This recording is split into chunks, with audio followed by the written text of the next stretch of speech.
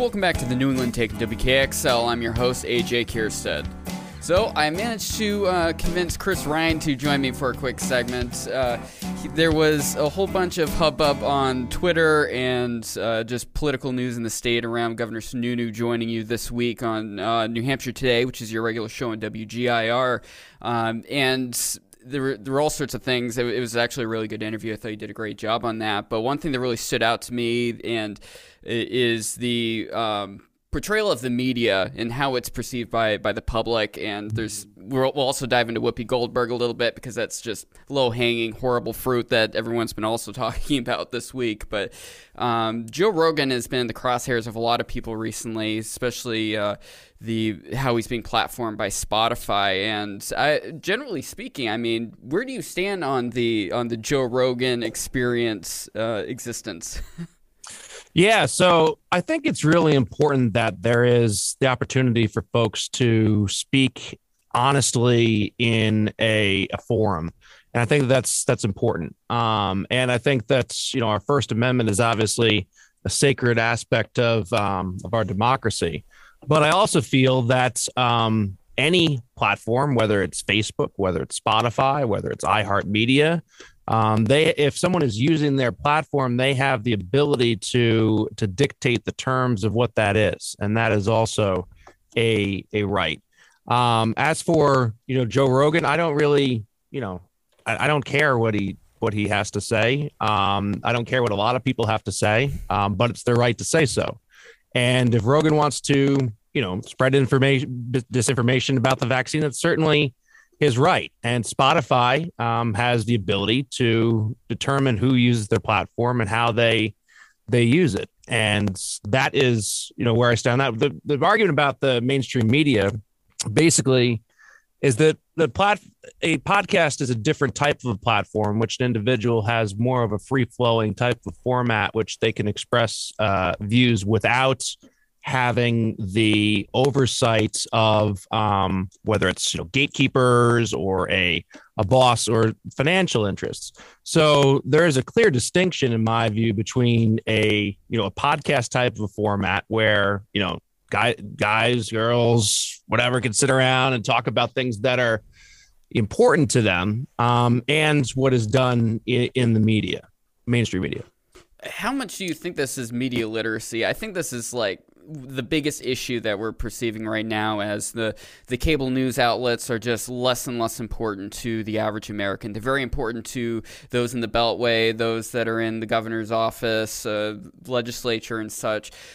But I've never watched cable news. That's nothing I pay attention to. I get news from our newswire we got here at WKXL. I'm the news guy, so obviously I'm a point of news for the public, which is kind of a terrifying thing for me to deal with on a regular basis in the midst of a pandemic. Terrifying for the listeners too. Yeah, I know, right? It's poor people.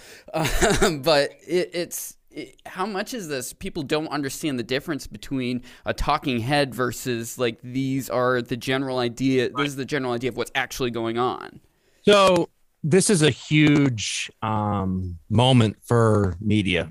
It really is. It's a huge moment for society because our institutions are in decay, and a lot of that is for good reason. And people have reason to be not convinced of the accuracy of everything because there's human beings involved. There's going to be mistakes. Our institutions are only as good as the humans involved. And the mainstream media has kind of, in my view, a lot of ways kind of try to chase down the podcast format, where they understand what's going on. They understand that opinion's what drives the day. You understand that.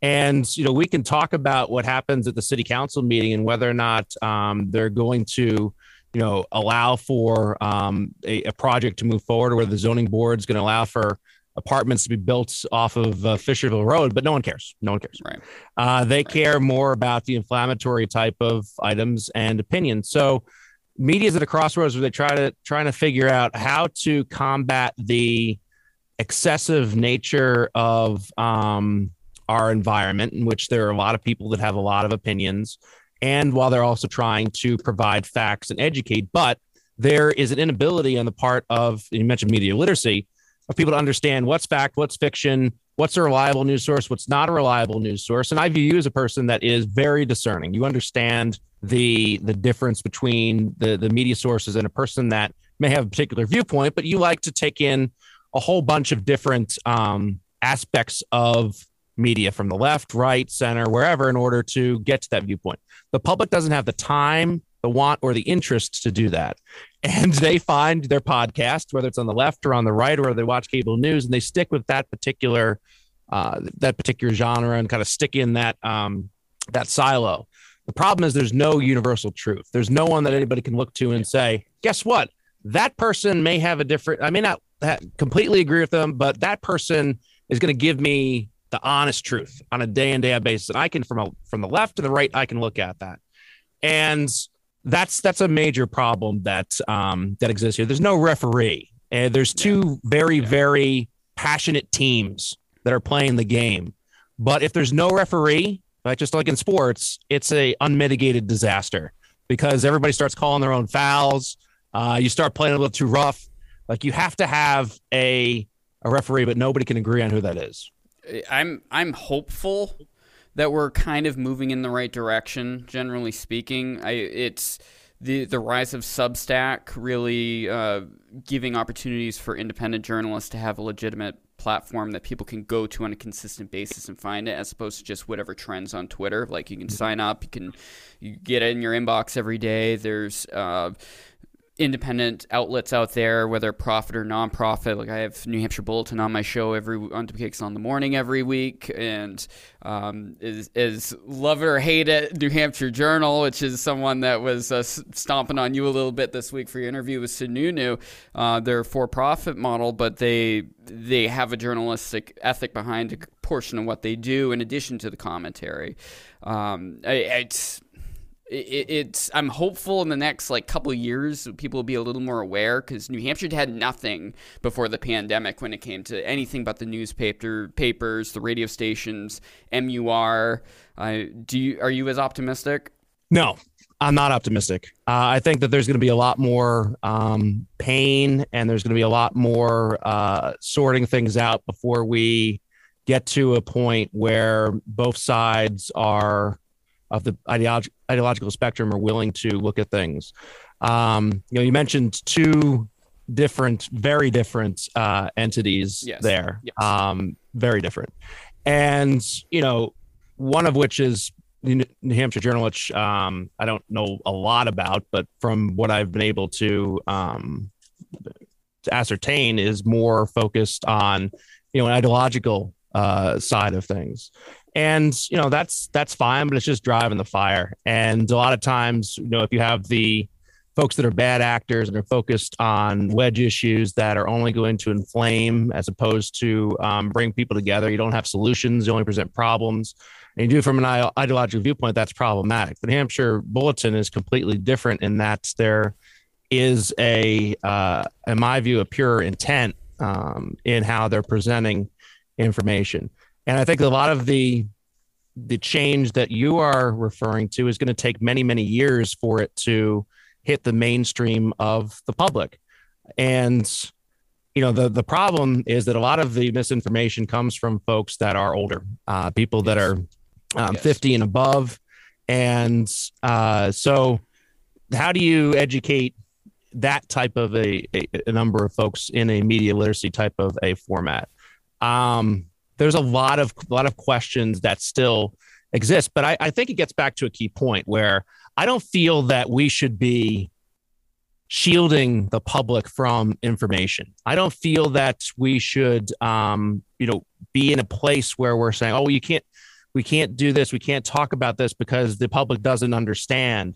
The public needs to be given the information. The public, for better or worse, needs to be trusted to make their own decisions. I don't think creating a nanny state type of media format and telling Joe Rogan you can't say this. Again, I think an entity can make determinations if you're going to be using their platform for anything. They can make a determination as to what they view as being appropriate or not. But I'll take the Whoopi Goldberg thing as an example. I think that proves how much we're moving in the wrong direction, where Whoopi Goldberg had no ill intent when she came and talked about what she did. Was she ill-informed? Did she present misinformation? Absolutely. But we Was cannot it racist? Yes. We cannot have it. Yeah, but it was so this is what's going to happen. It was an ill-informed racism. There was not an intent in what she said.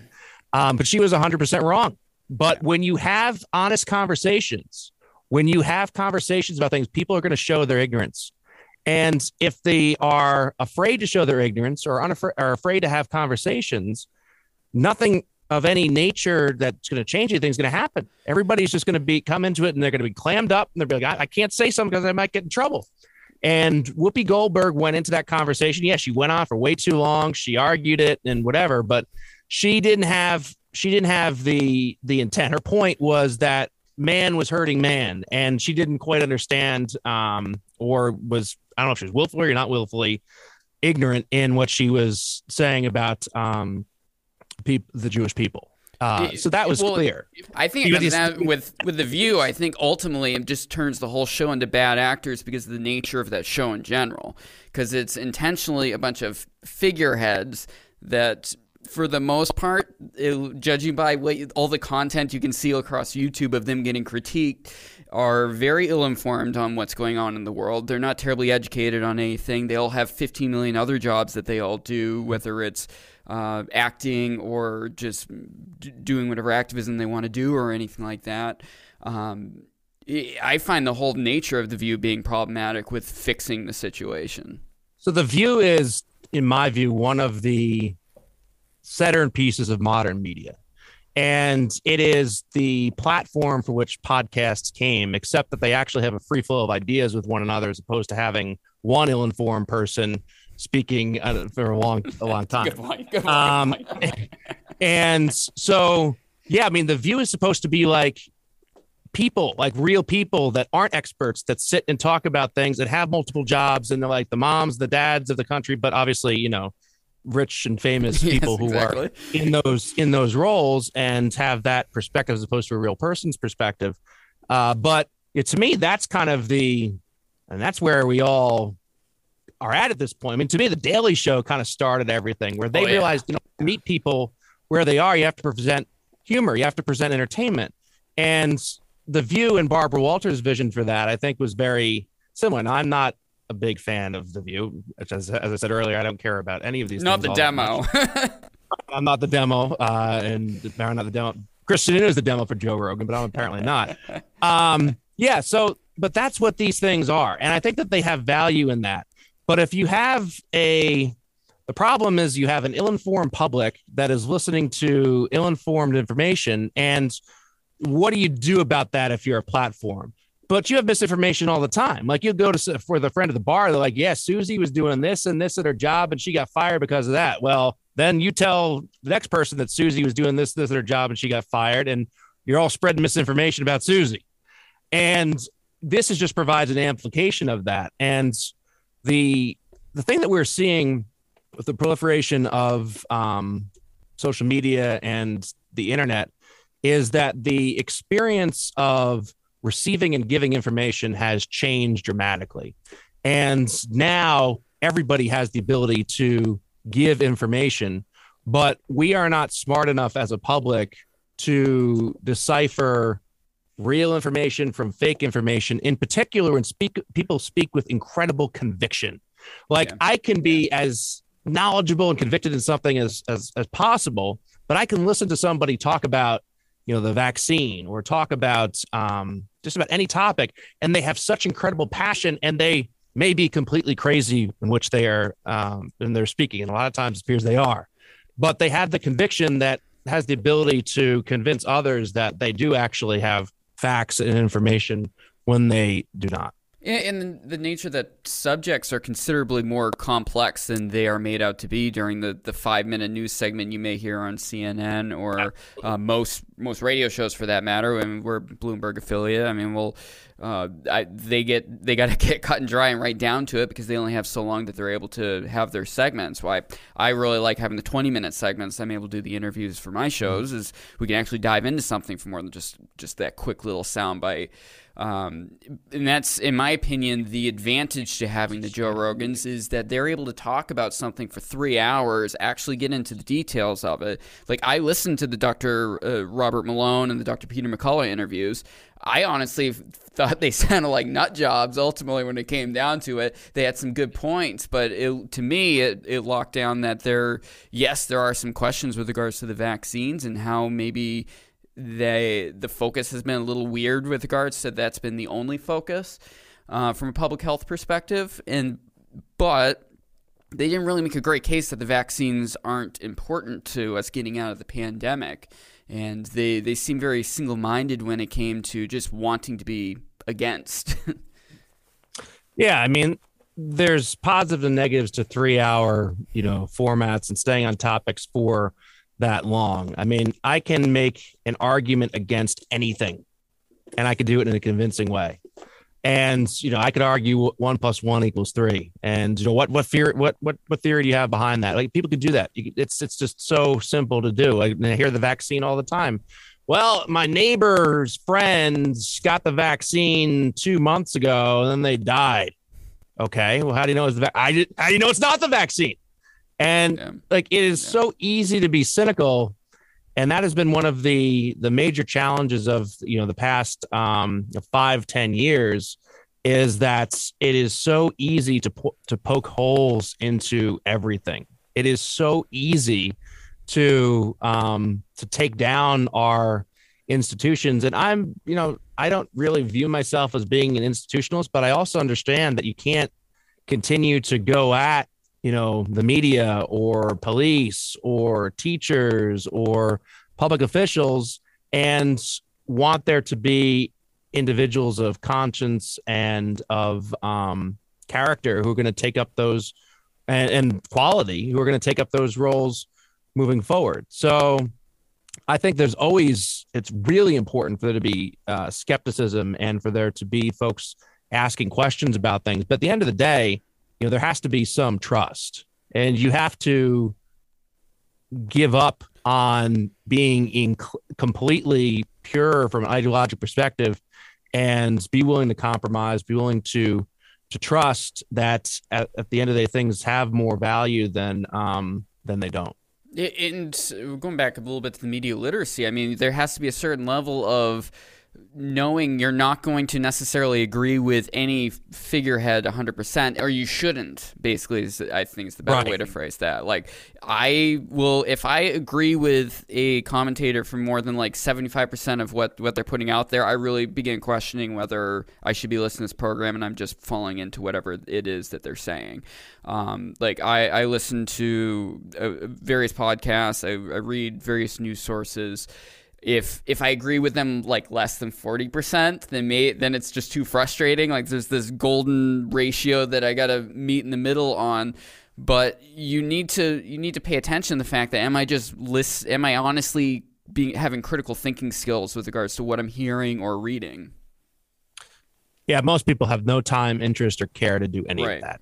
And they are going to get bits and pieces of information. Some of it's going to come from Facebook. Some of it's going to come from Twitter. Some of it's going to come from MUR. Some of it's going to come from wherever else. And then there's little snippets of truth within individuals. And part of the intentions of our founding fathers was that we did have a informed public, and there was an engagement, and that everybody went to the town meetings, and everybody was engaged in the business of the town, and that just doesn't take place. And it's a struggle to get people to vote even. So I mean, that we're in a difficult place because you don't want to have people, as you're mentioning before, just basically be sheep. But there also has to be some clear voice or entity where people can look to and say, okay, this is truth. We can agree on these facts. But you look at what's happening at the State House. And everybody's I've never been plugged into a circuit of what's going on in the State House before because of COVID. So me doing the news is my first cycle of it. And I'm like, oh my God, what is happening? Everybody has their own sets of facts. Yes. So if you can't agree on facts, you can't agree on anything. You can't move forward with a discussion, and it becomes a whole bunch of people yelling at each other, doing jazz hands, whatever the heck they're doing. I mean, it doesn't make any sense. And are people there to do the public good? Are they there to make names for themselves? Are they just crazy? I'm not sure. There's a whole bunch of different things going on there at once. But I can see. I have never been less optimistic about our country than I am at this point in time. And I can see an incredible apathy from the middle. I can see a country that is going off to the far left and to the far right. And if the middle does not become engaged, and being media literate is not going to, if you're 45 years old, that is on you. Like it's not just going to come to you. You have to be wanting to be engaged. And the fact that the middle is so apathetic at this point to what is happening, and crazy folks is on the fringe on the left and the right are just grabbing a hold of the dialogue, and the loud voices are winning. And the unfortunate thing is the loud voices are not that informed, and the loud voices don't have the country, the state, or the community, in my view, in their best intentions. Chris Ryan hosted New Hampshire Today on WGIR and the Press Pass here on WKXL. Thank you so much for joining me. Thank you. We'll see ya. You're listening to New England Take on WKXL. We'll be right back after this.